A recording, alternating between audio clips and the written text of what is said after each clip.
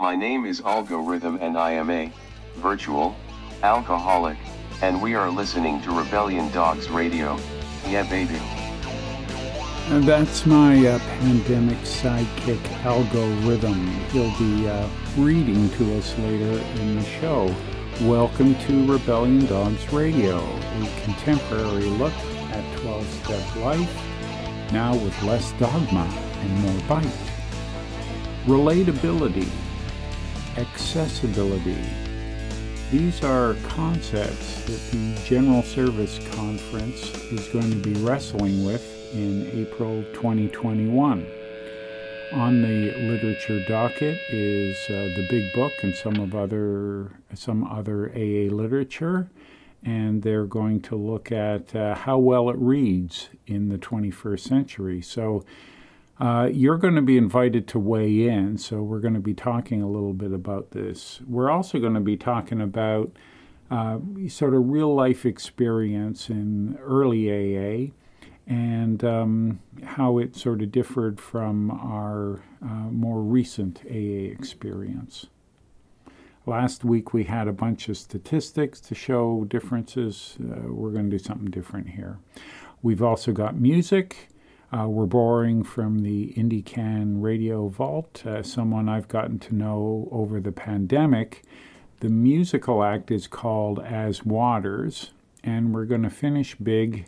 We're going to finish classic with a song called Hollywood Ending.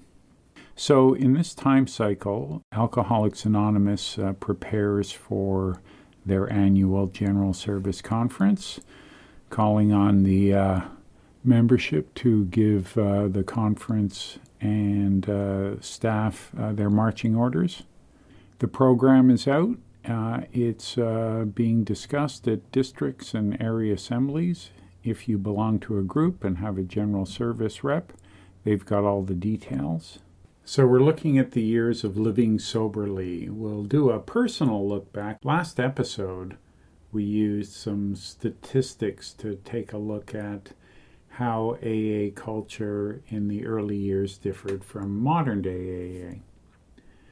How many big books were around, so on and so forth, and what influence that had on our fellowship and our meetings. This will be more of a sort of personal look back. The GSO program is being circulated now, and your input is being looked for. How do you find AA's literature? What do you find barrier? What do you find helpful? To Wives is on the chopping block, a review of We Agnostics. All kinds of things are open possibilities. I think there's a video we're going to share at the end of this show that will go over what GSO is looking at, some research they've done about the literacy of the Big Book and how well it fits in with different demographics and how we can find something that helps everybody. Societal changes, of course, have rendered for some the book as being antiquated, not for everybody. So what words are offending or alienating today's newcomer? Before edition 2 came out, that was 1955, 20 years after the first. Then actually in 76, the third edition came out. 2001 in AA Odyssey, the fourth edition, came out, and that was 20 years ago. So according to our custom, it's time to look at a new edition.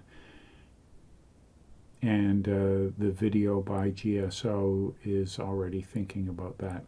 And they use something that Bill said going back to the second edition. He said this: since the audience of the book is likely to be the newcomers, anything from the point of view of content or style that might offend or alienate those who are not familiar with our program should be carefully eliminated.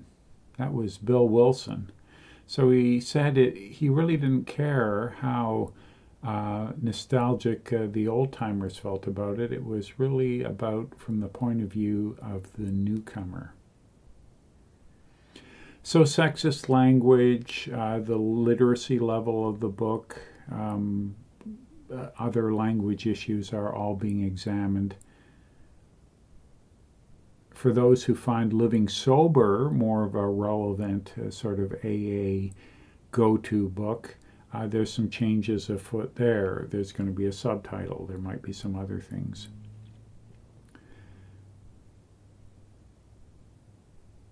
So in the last episode, we broke the history of AA down into two halves. The first half was 1935 to 1978, and the second one was from 78 to 2021, both 43-year periods. And we looked at things like the amount of big books that were around in the first half, and how it's really the second half where the primacy of the big book has sort of taken hold and been, every member's got one. It wasn't always that way. But it's never always one way. Whether it was back then or right now, AA isn't homogeneous. It's not like in the early years nobody read the book. Plenty of people read the big book or other AA favorite literature. And it's not like in the last 43 years we've completely lost the art of storytelling and the oral tradition of AA. That's not true either. But the culture in AA has changed, and the AA culture is more than likely to change again. We are dynamic. Is one way better? Is one way worse? That depends on who you ask, because we have members who swear by one style and can't see how the other would work out at all. I suspect that diversity in AA does not blur the message and in fact expands AA's usefulness and reach. Vive la différence. Humility and tolerance is part of our AA code. Orthodoxy and competitiveness, not so much. Still, we hear members decree that it should be this or that. Spoiler alert, I am definitely in the anti-fundamentalism camp. I'm all for enthusiasm, love for the way you work your AA and promoting that. That's fine. I'm against reification, sort of the hardening and unbending of ways of it must be this way and it can't be that way. I think that's harmful to society. And AA is a society, so it's no exception. I don't like being anti-anything, but I can't be pro-AA and not be against what could possibly be or what should be carefully considered might be not in our best interest. Remember, this is one person's musing and not a manifesto. Now, what works for one but not another and why? Let's step away for a moment from the AA this way or AA that way myopia. What have we learned more broadly about recovery and how and why someone gets it and someone else doesn't? Sometimes when they both do the same thing, they try the same method. Broadly speaking, we have what is called recovery capital. There's now a scale that can help us rank our recovery capital against others in a peer group or against our previous score to see how we're doing. Let's say there's individual A. He's in recovery from addiction, or she. They have a mostly supportive relationships in their life. They have financial stability, access to physical and mental health resources that they routinely take advantage of. Individual B has a life partner that sees addiction as a moral weakness and reminds friends and family how much savings were wasted on the addict's rehab costs. B has debt, a mood disorder, extramarital entanglements, and comes from generational dysfunction and addiction. So we got two individuals, two results? Maybe. For both, recovery capital is predictably enhanced from a peer-to-peer setting, becoming educated about addiction, or committing to a structured regimen of recovery. That could be 12-step and group-based. It might not be. Combined, these are external factors of recovery capital. There are internal factors as well. The same regimen will be suitable for some candidates and not as suitable for others. One could have high problem severity in their life, but they may also have high recovery capital, which makes mastering chaos possible. Someone else has low recovery capital, but also low problem severity. Their natural environment is supportive. To their recovery, they live healthy.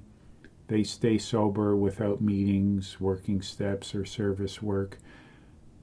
The more problem severity, the greater amount of recovery capital is needed to sustain the recovery through life's challenges.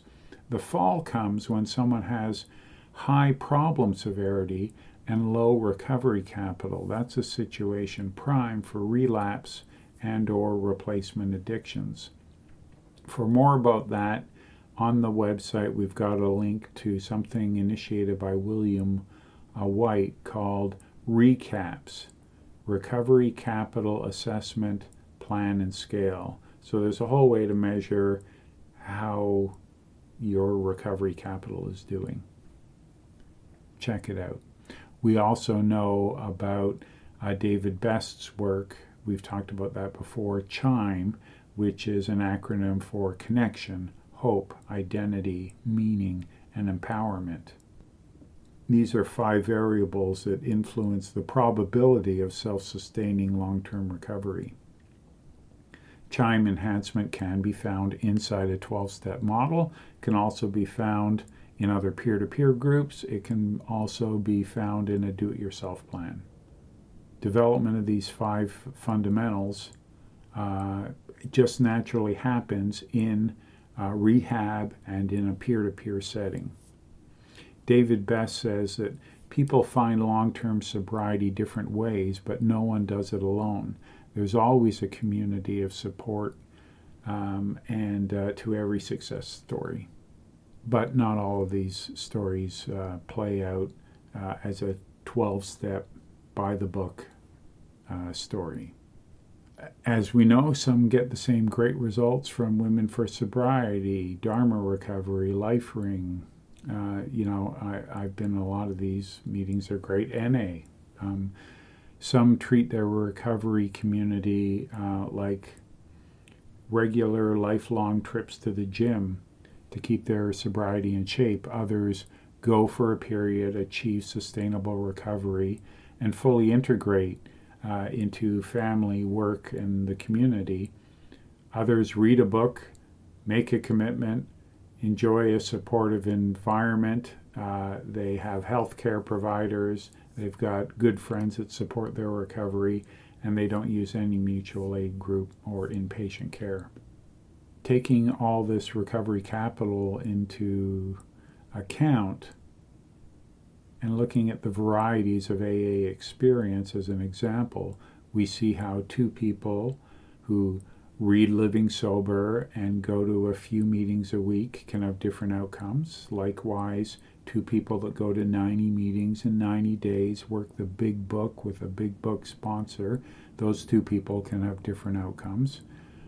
What their natural environment offers in terms of recovery capital and what catastrophic events may happen in their days ahead is also going to be a factor. Recovery capital, this is a predictive model. It was unavailable in the 30s that birthed AA, but a recovery capital score, while predictive, is no guarantee.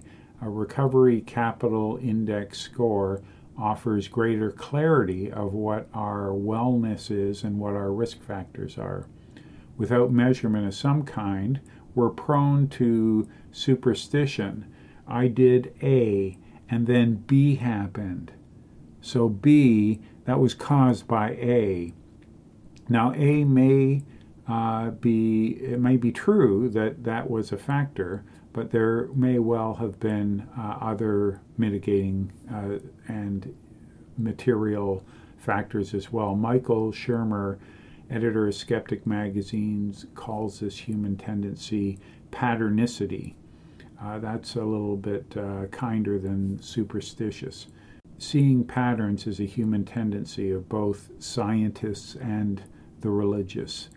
In scientific inquiry, double-blind studies, randomized trials, these are efforts to protect results from the observer's unavoidable biases and predisposition towards assigning causality to correlation.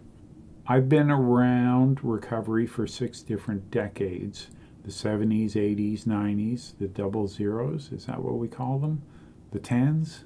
Man, it's easier when you get into the higher numbers. The 20s, we're in the 20s now, so we're good for 80 years.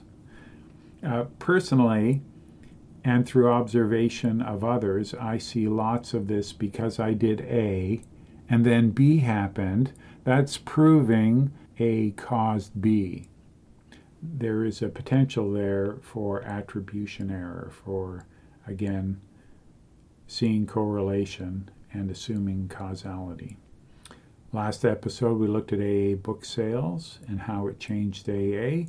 The fun facts from episode 55 were: 1, the big book was not a bestseller out of the gate. It took 34 years to sell 1 million copies of Alcoholics Anonymous. This milestone did not happen until the author died. He died in 71, and it wasn't until 74 that we hit the million cumulative sales mark. The third edition sparked new interest, and that was 76, as we mentioned, and by 78 we hit 2 million. So it only took 4 years to hit our second million. And by 87, less than a decade later, AA World Services started selling 1 million big books every year. So episode 55 paints big book AA as not always being a thing, not everywhere. The phenomenon of increased book sales, the growing domination or saturation of one AA book over all others, that correlates to the book's impact in meetings and recovery regimen. I mentioned today we're going to go back to sort of the 70s, 80s, just based on my own personal experience. No statistics, I promise. A reliable argument for the fundamentalists is this: following the instructions laid out in the book Alcoholics Anonymous exactly as written, this is all based on a folk tale that this is what my generation did, and the generation before me taught it to us, and they learned it from the generation before that. This is a story of everybody following big book instruction and getting sober, and that's how AA can and should be more successful, and anything else is watered down AA that can't help real alcoholics get and stay sober. This is a possible example of I did A, then B happened, so B was caused by A. That's a hypothesis. That hypothesis becomes contagious and a hopeful story. It's parroted by others without empirical evidence. The model there describing is more big books and more big book sponsors will spark more spiritual awakenings and recovered alcoholics, helping more still suffering alcoholics. The proof of this would be plain to see because AA would grow every year. Buying and following more big books, we have seen by the numbers, doesn't seem to cause AA growth. AA did all of its growing during an era of greater diversity of AA approaches. Some approaches included big books and some did not. Using, say, 1990 as a turning point, 3 years into selling 1 million big books a year, we can capture a before and after picture, starting with before from the 70s when I was introduced to AA until the 90s. AA membership hit some important milestones: 500,000, 1 million, 2 million. Since the 1990s, we have stayed the same size. AA isn't growing everywhere. The big book weekends are being hosted. Some regions see AA shrinking.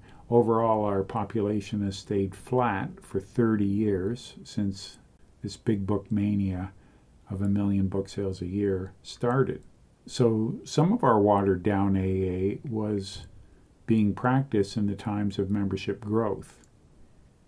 Thumpers say, sure, you can stay sober without the big book if you're a heavy drinker, but for a real alcoholic, there's no other way. Well, that's an interesting premise.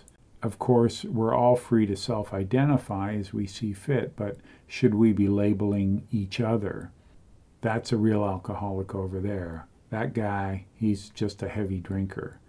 As our founder said about the absurdity of alcoholics judging each other, the way our worthy alcoholics have sometimes tried to judge the less worthy is, as we look back on it, rather comical. Imagine, if you can, one alcoholic judging another.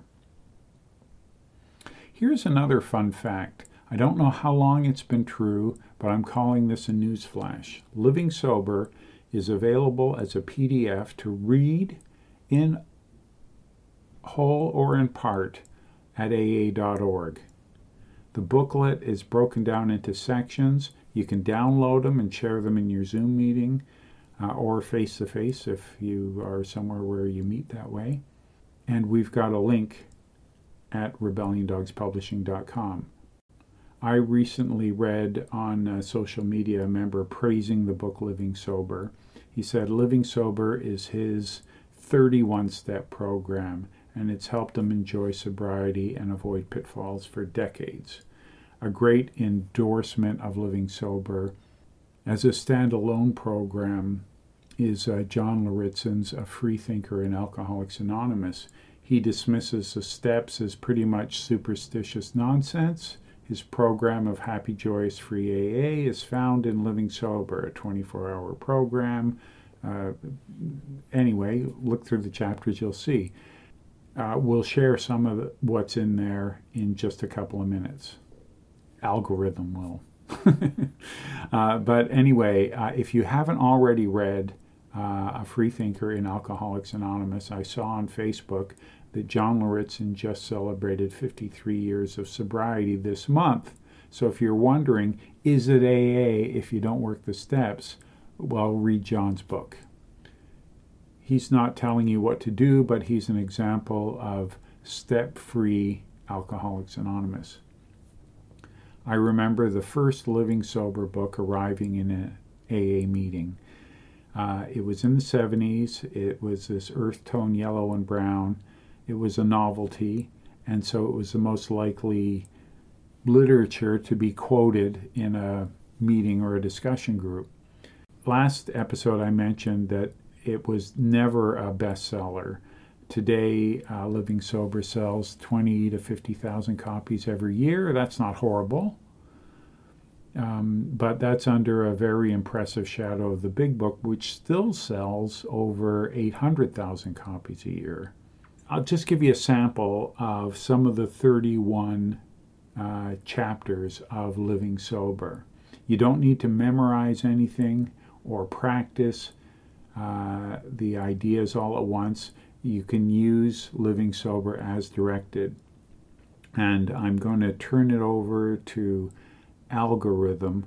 This is we'll start with Chapter 11, Availing Yourself of a Sponsor.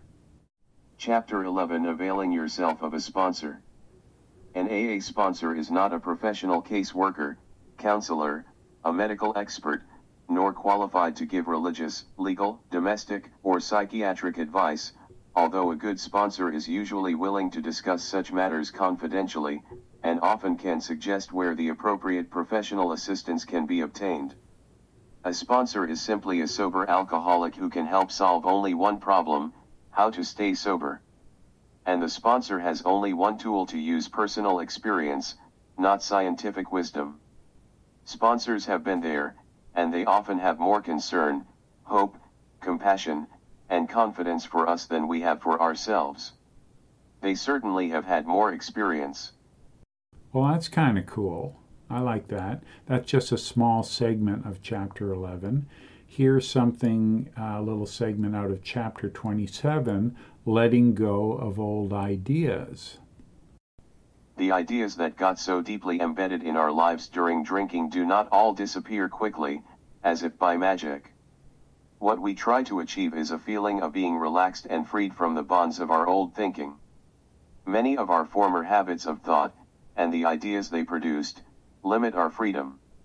They just weigh us down and are of no use, so it turns out when we look them over with a fresh eye. We don't have to hang on to them any longer unless, upon examination, they prove valid and still truly fruitful. We can now measure the present-day usefulness and truthfulness of a thought against a highly specific standard. We can say to ourselves, now, that is exactly what I used to think, in the drinking days. Does that kind of thinking help me stay sober? Is it good enough for me today?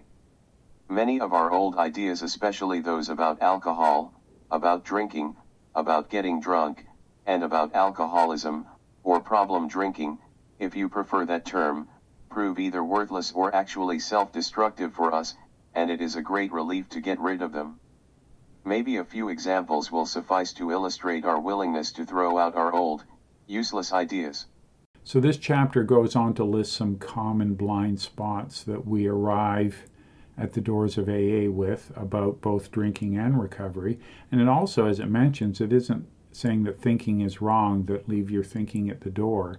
It just says you need to examine all of your ideas. I think that's pretty good advice.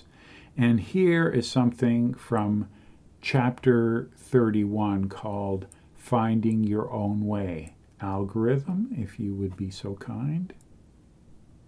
Chapter 31, Finding Your Own Way. Most of us have seen death close up. We have known suffering. But we also have known the sort of hope that makes the heart sing. And we hope this booklet has conveyed to you more encouragement than pain. If you are a problem drinker, you already know enough about pain and loneliness. We'd like you to find some of the peace and joy we have found in meeting the reality of life's ups and downs with a clear head and a steady heart. No doubt, we have made just a bare beginning in the business of living sober. Time and again, we learn additional ideas that can help. As you stay sober, you are sure to think of new ideas not recorded here. We hope so. We also hope that when you do come up with fresh ideas on this subject, you will pass them on. Please do share. You'll recall that the act of sharing can itself be helpful to you. Some of us go back to drinking a time or so before we get a real foothold on sobriety. If that happens to you, don't despair. Many of us have done this and have finally come through to successful sobriety. As a whole, and by design, AA isn't big book centric. Book fanaticism is popular, but it doesn't delegitimize other groups doing other things. Finding Your Own Way, the title of chapter 31 of Living Sober, is conference approved, so do-it-yourself AA is legit.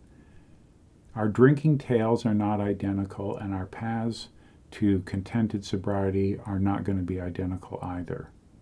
Chapter 31 talked about some people taking a few kicks at the can before they get sober. Like I said last time round, it's 40 years and the experience of 500,000 members that went into that. And it's being rewritten every few years or so.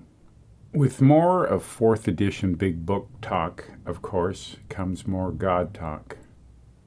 In a yahoo.com question about how many times AA's God is mentioned in the book Alcoholics Anonymous, this was one offering. God is specifically mentioned 277 times, referring to God by the use of pronouns such as he, him, himself, and his is mentioned 107 times.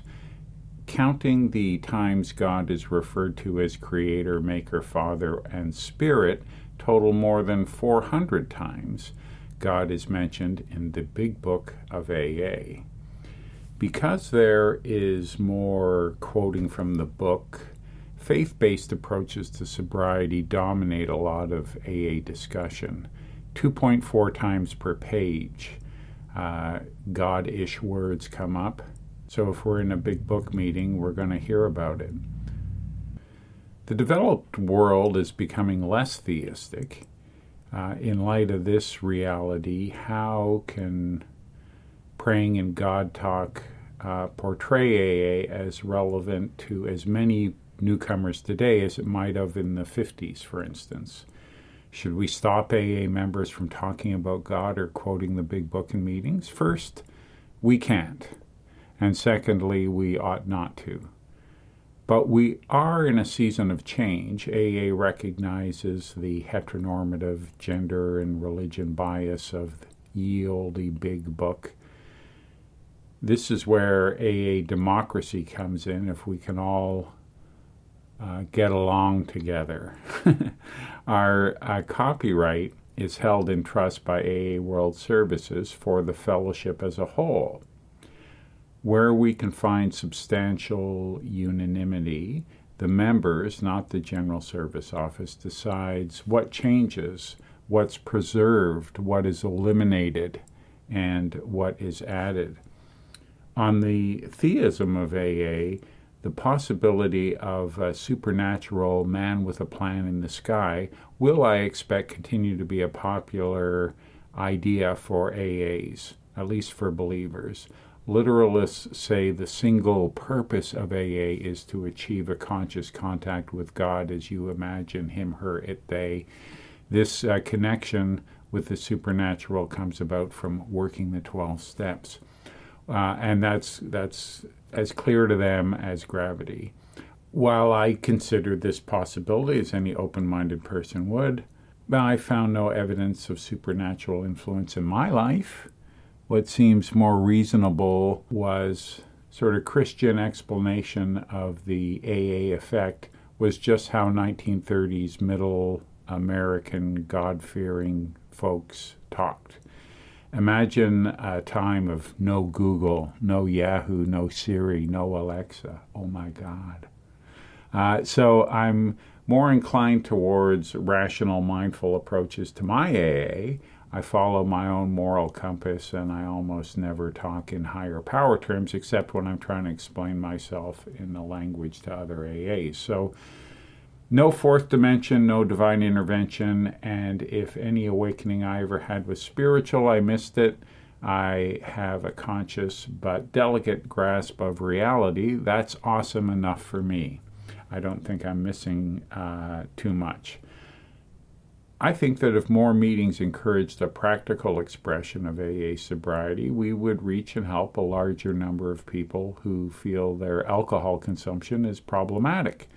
Today's discussion of our literature opens the door to additive or subtractive measures that can increase relatability and accessibility.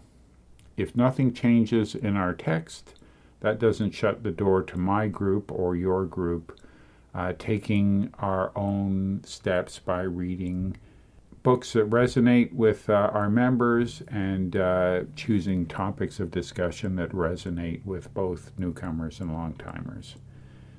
Some non-believers find the antiquated language insulting, anti-intellectual, or it's an inauthentic way to speak themselves. But not every atheist dreams of a more irreligious AA. Some non-believers happily translate God talk into usable actions and concepts, living with the reality of residing in God-fearing America for those who do, or practicing a program created by them for the rest of us. We make allowances. Feminists, the LGBTQ plus community, anyone who finds the 1930s American stereotypes barrier will find our current dialogue promising. Everyone's invited to have their say. Of course, not everyone will get their way. Others, like some AA atheists, aren't held back by the 1930s language. Now, using the book Living Sober in more meetings would or could articulate the AA experience in an irreligious voice of AA sobriety. The original manuscript was written by a gay urban member from the 70s who'd been in AA since the 40s, so he borrowed from various offerings from the 500,000 members of the day. Of course, there's lots of 21st century literature written also by AA members about 12-step life. Some groups avoid the language barrier by reading from these more modern books. An upside to living sober is it clearly connects the groups to AA as a whole, not that reading non-conference approved literature is un-AA, but living sober is conference approved. It may not be the most popular book when compared to the 12 and 12 and Alcoholics Anonymous, but it's legitimate. And with Living Sober available online, it's easy to save a PDF, screen share it in your Zoom meeting, or bring it to your face-to-face meeting. AA culture is in constant flux. Meetings are added, closed, and changed regularly. If you see AA as being a certain way, it may be different somewhere else, and it most certainly will be different sometime in the future. The availability of Living Sober access online presents a wider gateway for AA as a whole, really. Now that AA.org is offering the entire Living Sober as an ebook, paperback, or as we mentioned, you can read it for free online. I'll be posting the link to Living Sober in the Zoom meetings I go to. I've always enjoyed Living Sober meetings. Each chapter is a good conversation starter. It's almost always spot on for newcomers and relevant for all of us. So that's my one-person plan for AA's future. I did so last Thursday, so it begins. My story, it's a bit of a blast from AA past, and let's talk about that a little bit. Chris Christopherson wrote, "He's a walking contradiction, partly truth and partly fiction, taking every wrong direction on his lonely way back home. There's a lot of wrong directions on that lonely way back home." I did need to do the steps, or I wanted to. For some people, quitting drinking solves their problems. Work improves or school improves. They behave better, their relationships right themselves. They heal. They become healthy. Everything's good. Why would anyone on a winning streak work steps, at least all those writing stuff down steps? I still feel that way today. Sobriety didn't solve my problems, it exposed them. So I was raw, I was vulnerable to the world. Let's just say I came to the conclusions that the 12 steps of AA were the best therapy available to me at the time in my price range. And there was no shortage of people with first-hand experience with them to explain the steps, explore the steps, especially those writing it all down steps. And this is the same way I learned everything: guitar, financial planning, being a dad. Ask people you know, model people you admire, get ideas from anyone or everyone who would share them with you. So fellow AAs became my teachers and sounding boards. Today, the average sobriety in AA is 10 years. It wasn't that way back when I got here, but there are more old-timers than newcomers in today's AA. In part, this is because AA works. Long-time sobriety is a testament to AA's effectiveness, but the higher percentage of long-time AAs also shows that AA isn't growing. It's matured or maturing.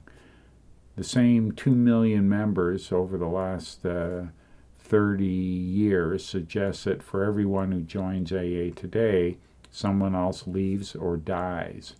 A stagnant AA is the AA experience that anyone who's gotten sober in the 21st century would know. I started in this growing AA. They knew a stagnant one. I remember someone reading Box 459 about AA reaching 500,000, and they thought, oh, that's something. And then would have been in 74. By 82, we were 1 million. By 91, we were 2 million, right? So I just assumed it would just stay that way. In 91, I was a father for the second time. My daughter was born the day Nirvana played Toronto's Opera House. It's an 800 capacity place. I would have gone, sure I would have gone, but I thought AA would never stop growing, and I also thought I could see Nirvana anytime. Wrong on both accounts. Back when membership was accelerating, like I got here around the 500,000 mark. So when I got here, say around the 500,000 mark, the average sobriety was 2 to 4 years. Now that doesn't mean AA wasn't working then. What that means is there were so many new people coming in. Half of us had just got here, so people with 4 months sobriety were helping people with 4 days sobriety, and there was just a high demand for dealing with newcomers. Also, less treatment centers at the time, less detoxes. People were coming right from the shakes to the meeting. There was no such thing as a big book meeting in the region I got sober in. We transmitted AA, like I said, storytelling, the old-fashioned oral tradition. Today, you may belong to a big book meeting or attend Cocaine Anonymous. Your sponsor maybe took you to a big book study weekend, and you take your sponsees to big book study weekends. That's how it goes now. I know it works. Your sobriety is proof enough to me, but the folklore about how this is how the first 100 did it, and they taught it to the next 1,000 and so on, that's not factually accurate.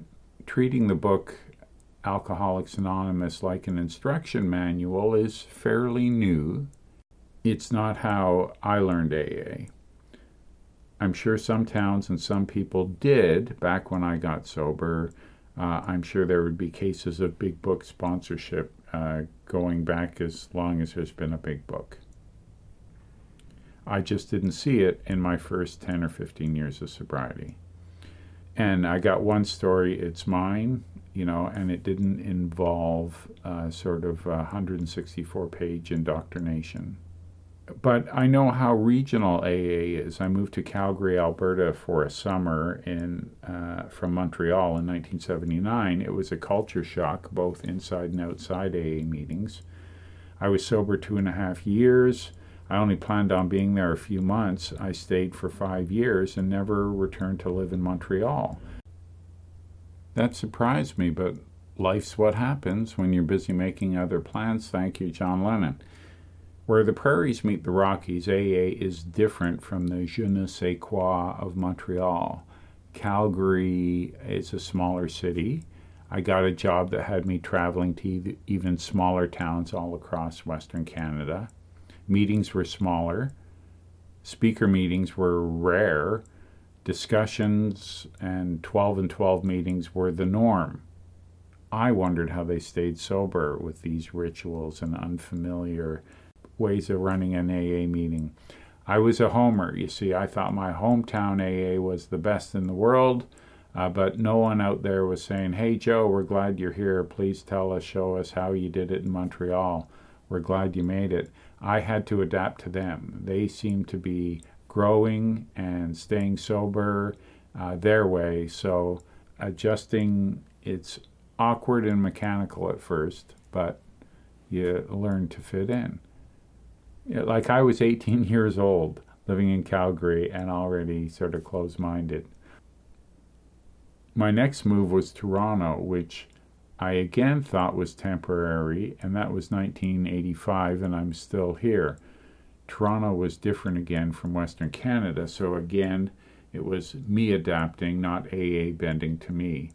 Toronto is only 6 hours away from Montreal, and Montreal is very European. Toronto is a thank God it's Monday town. The Six, as it's called, is it's career-oriented, accomplishment, Protestant work ethic, corporate climbing, rule-abiding goodness in Toronto, Canada. The AA in Toronto starts on time and ends exactly an hour from start time. Business meetings employ Robert's Rules of Order, and being cool means you can identify AA tradition violators. You can point a finger and quote the tradition verbatim. Conform or be cast out. That's a Rush lyric. Toronto band, that suggests that maybe this problem wasn't just inside AA meetings, but it was where Neil Peart and Geddy Lee and Alex Lifeson lived too. At least for me, I started to sense that there were meta rules in Toronto, rules about the rules. There was this unspoken in-crowd and privileges that came with being part of it, and you had to talk a certain language to be included. For me, 9 years sober, 25 years old, 1985, that's how it looked anyway. I'd celebrate 10 years. As a gift from my group, I was given Pass It On, the story of Bill Wilson and how the AA message reached the world. I would never ask for it. I wouldn't have bought it myself, but I saw it as a thoughtful gesture. I remember Living Sober was brand new. People liked it, so I'd give this new book a try too. I didn't read it right away, but I had gained something in the 10th year of sobriety that I never had when I was new, an attention span. I could read. Maybe the Calgary experience and all of Western Canada, those meetings, maybe they taught this dyslexic autodidact how to focus and learn or settle down enough to read at least a couple of pages at a time. In Toronto, like Calgary and Montreal before, I sort of found the sort of young people's scene. We ran conferences with themes like Do It Sober A and Stark Raving Sober. They were irreverent but playful. Even for young people, addiction is as serious as a house fire, but we're not a glum lot. We organized dances, live concerts, went camping. We played in each other's bands. Some of us were artists with day jobs. Others were motorcyclists, students, climbing the corporate ladder, whatever. I tried all of those scenes, more or less. We carpooled to other cities. We went looking for conferences in the back of AA Grapevine and went on road trips. I was in a band. It was a sober band, and that was more important to me than reading about AA history. We covered Prince and Talking Heads, the Ramones, Jefferson Airplane, Aretha Franklin. We had a good songwriter in the band, Kathy S. She wrote the song Rebellion Dogs, which is what I named my publishing company after. We did a parody of Wild Thing called Mild Thing that had this very sort of sexual punk rock finale. It was a crowd pleaser. But the rainy day did come, and I did read the book Pass It On. The old stories were interesting. They were at least as interesting as hearing stories about freebasing cocaine in executive washrooms or punk rock bars in AA meetings. Pass It On captivated me. It gave birth to my interest in the big book, not as a way to get sober, but as a historical place marker. And it was a good thing, too, that I developed this interest because my future was about to have more big book in it. I was reaching the age of 30. I was feeling kind of oldish. I was sort of planning my life in mainstream AA. Book-based AA became stiflingly boring. After the first lap around, after going to the meeting time after time, and we would read the 164 pages, I said, what, we're going to start all over and read it again? Isn't there something else we can read? They just looked at me weird. Workshops by Joe and Charlie, or Joe and Charlie like workshops, they were becoming the rage. Instead of crashing conferences in different cities, Cocaine Anonymous was big on the big book. Mucker's Primary Purpose, Back to Basics. This replaced garage bands and coffee shop AA. It was kind of a Make AA Great Again theme. It used that mythical dream long ago in a galaxy far, far away. AA was a better time where everyone got sober and all the groups got along. As the fairy tale went, that was all before big bad treatment centers poisoned and diluted AA with contemporary language and talk about the role of childhood trauma and the need to empower alcoholics and addicts. I can see now how this could have been perceived as an existential threat to AA traditionalists. And in a way, all of these changes outside of AA gave birth to AA fundamentalism. I didn't grasp it at the time, but I had a front row seat in real time. It wasn't one cause, I don't think, but it's a fact that the primacy of the big book as sort of a centerpiece of meetings was starting to happen. There were big book teachers and big book weekends, and it came with a more godly, more theistic AA narrative. I saw that stuff as kind of comical. You see, I was 16 in 1970s Montreal, and I would hear How It Works read and see the language as silly. I didn't take it seriously. I didn't know who did. I would be asked to read How It Works sometimes. I performed it. I came from an acting as a survival tool kind of world in drugs and surviving high school.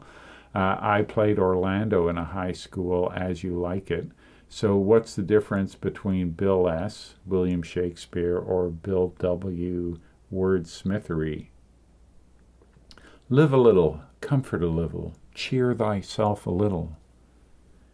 If the uncouth forest yield anything savage, I will either be food for it, or bring the food to thee. Thy conceit is nearer death than thy powers. For my sake be comfortable, hold death a while at the arm's end. I will here be with thee presently, and if I bring thee not something to eat, I will give thee leave to die. But if thou diest before I come back, thou art a mocker of my labor. Well said, thou lookest cheery, and I'll be with thee quickly. Yet thou liest in bleak air. Come, I will hear thee to some shelter, and thou shalt not die for lack of dinner, if there live anything in this desert. So there's a Bill S. drama, circa 1959, and then 330 years later, Bill Wilson tried his hand with this sort of dramatic poetry. At some of these we balked. We thought we could find an easier, softer way, but we could not. With all of the earnestness at our command, we beg of you, be fearless and thorough from the very start. Some of us have tried to hold on to our old ideas. The result was nil until we let go. Absolutely. Remember, we deal with alcohol, cunning, baffling, powerful. Without help, it is too much for us. But there is one who has all power. That one is Odin. May you find him now. Half measures availed nothing. We stood at the turning point. We asketh his protection and care with complete, just didn't seem any different than reading lines for a Shakespearean play. Reading How It Works,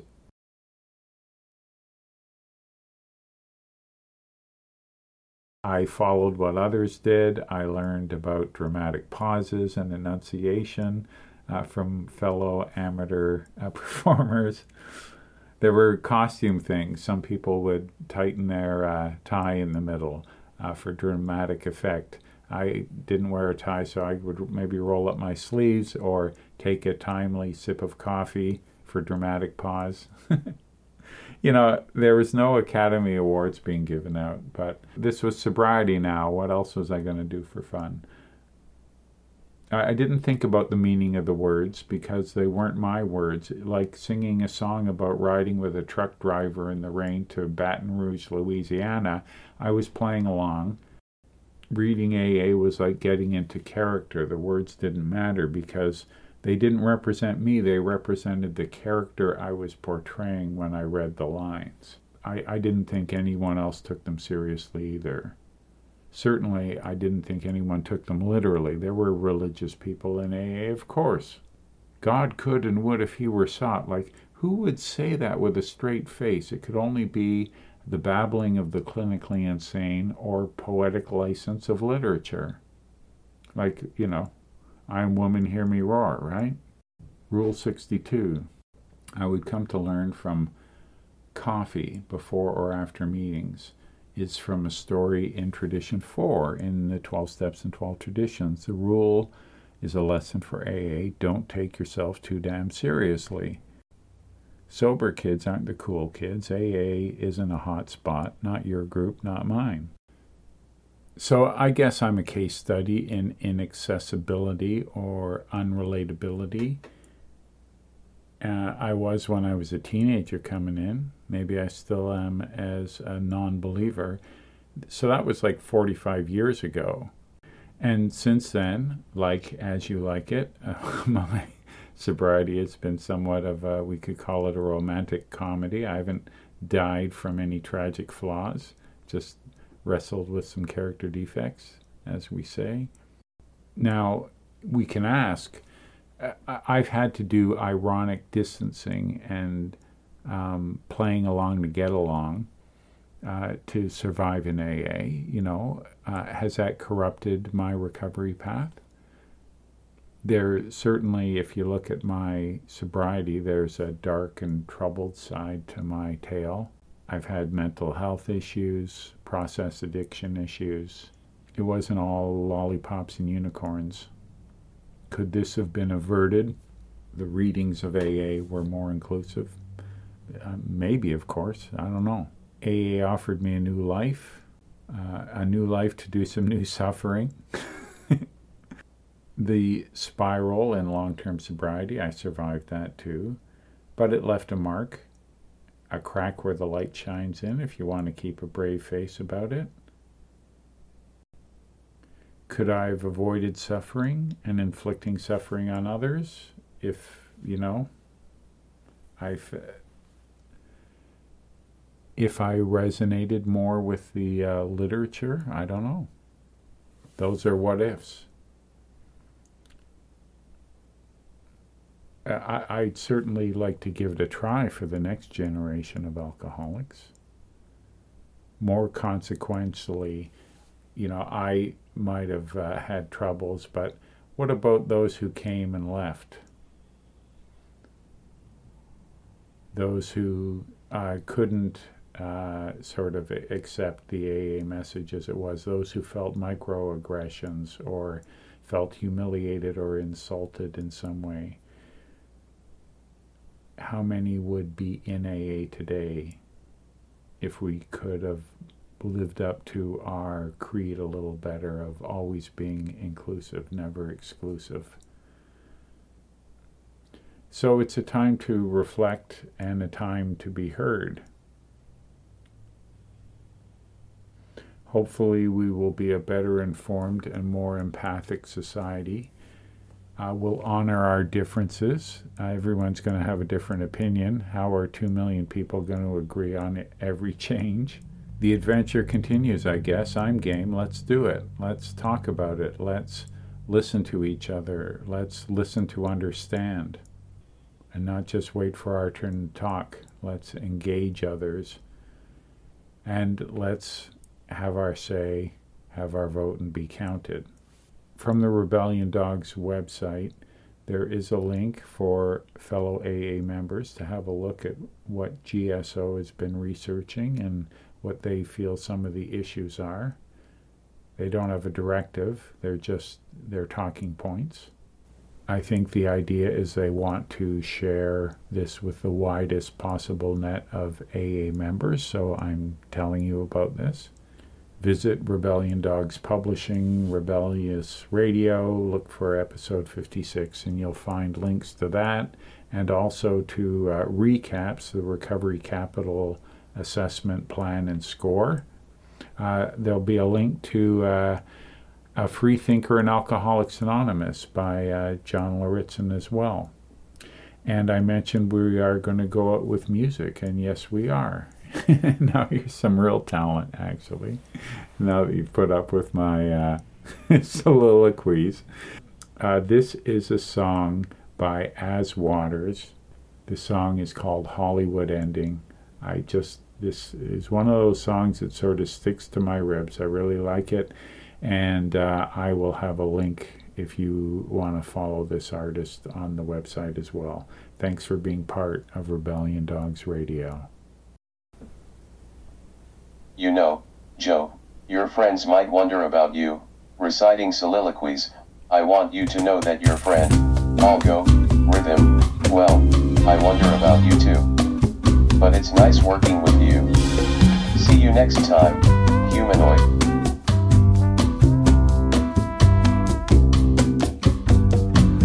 Like a 70s movie, a classic character study.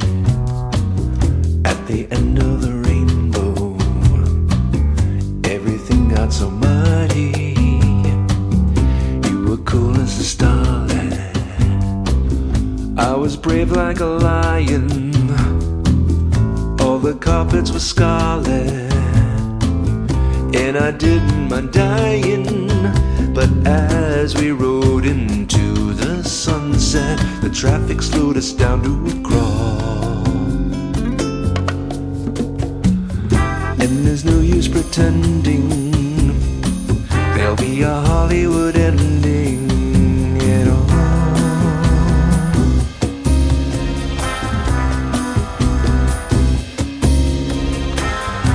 The real sun's fooling, their implacable karma.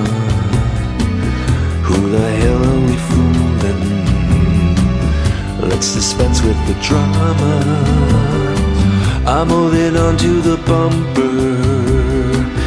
It all starts to unravel. From this point on the highway, there can be nothing but gravel. But there's no point in letting go, so I might as well just keep holding on. And there's no use pretending there'll be a Hollywood ending. I know you got lonely, yeah, well I did too. I guess we both did what we thought that we had. We thought that we had, we thought that we had to do. So let bygones be bygones, take a bow for the curtain. I guess this is over, but it still feels uncertain. Of all the outcomes I imagined, I couldn't see it end in a draw.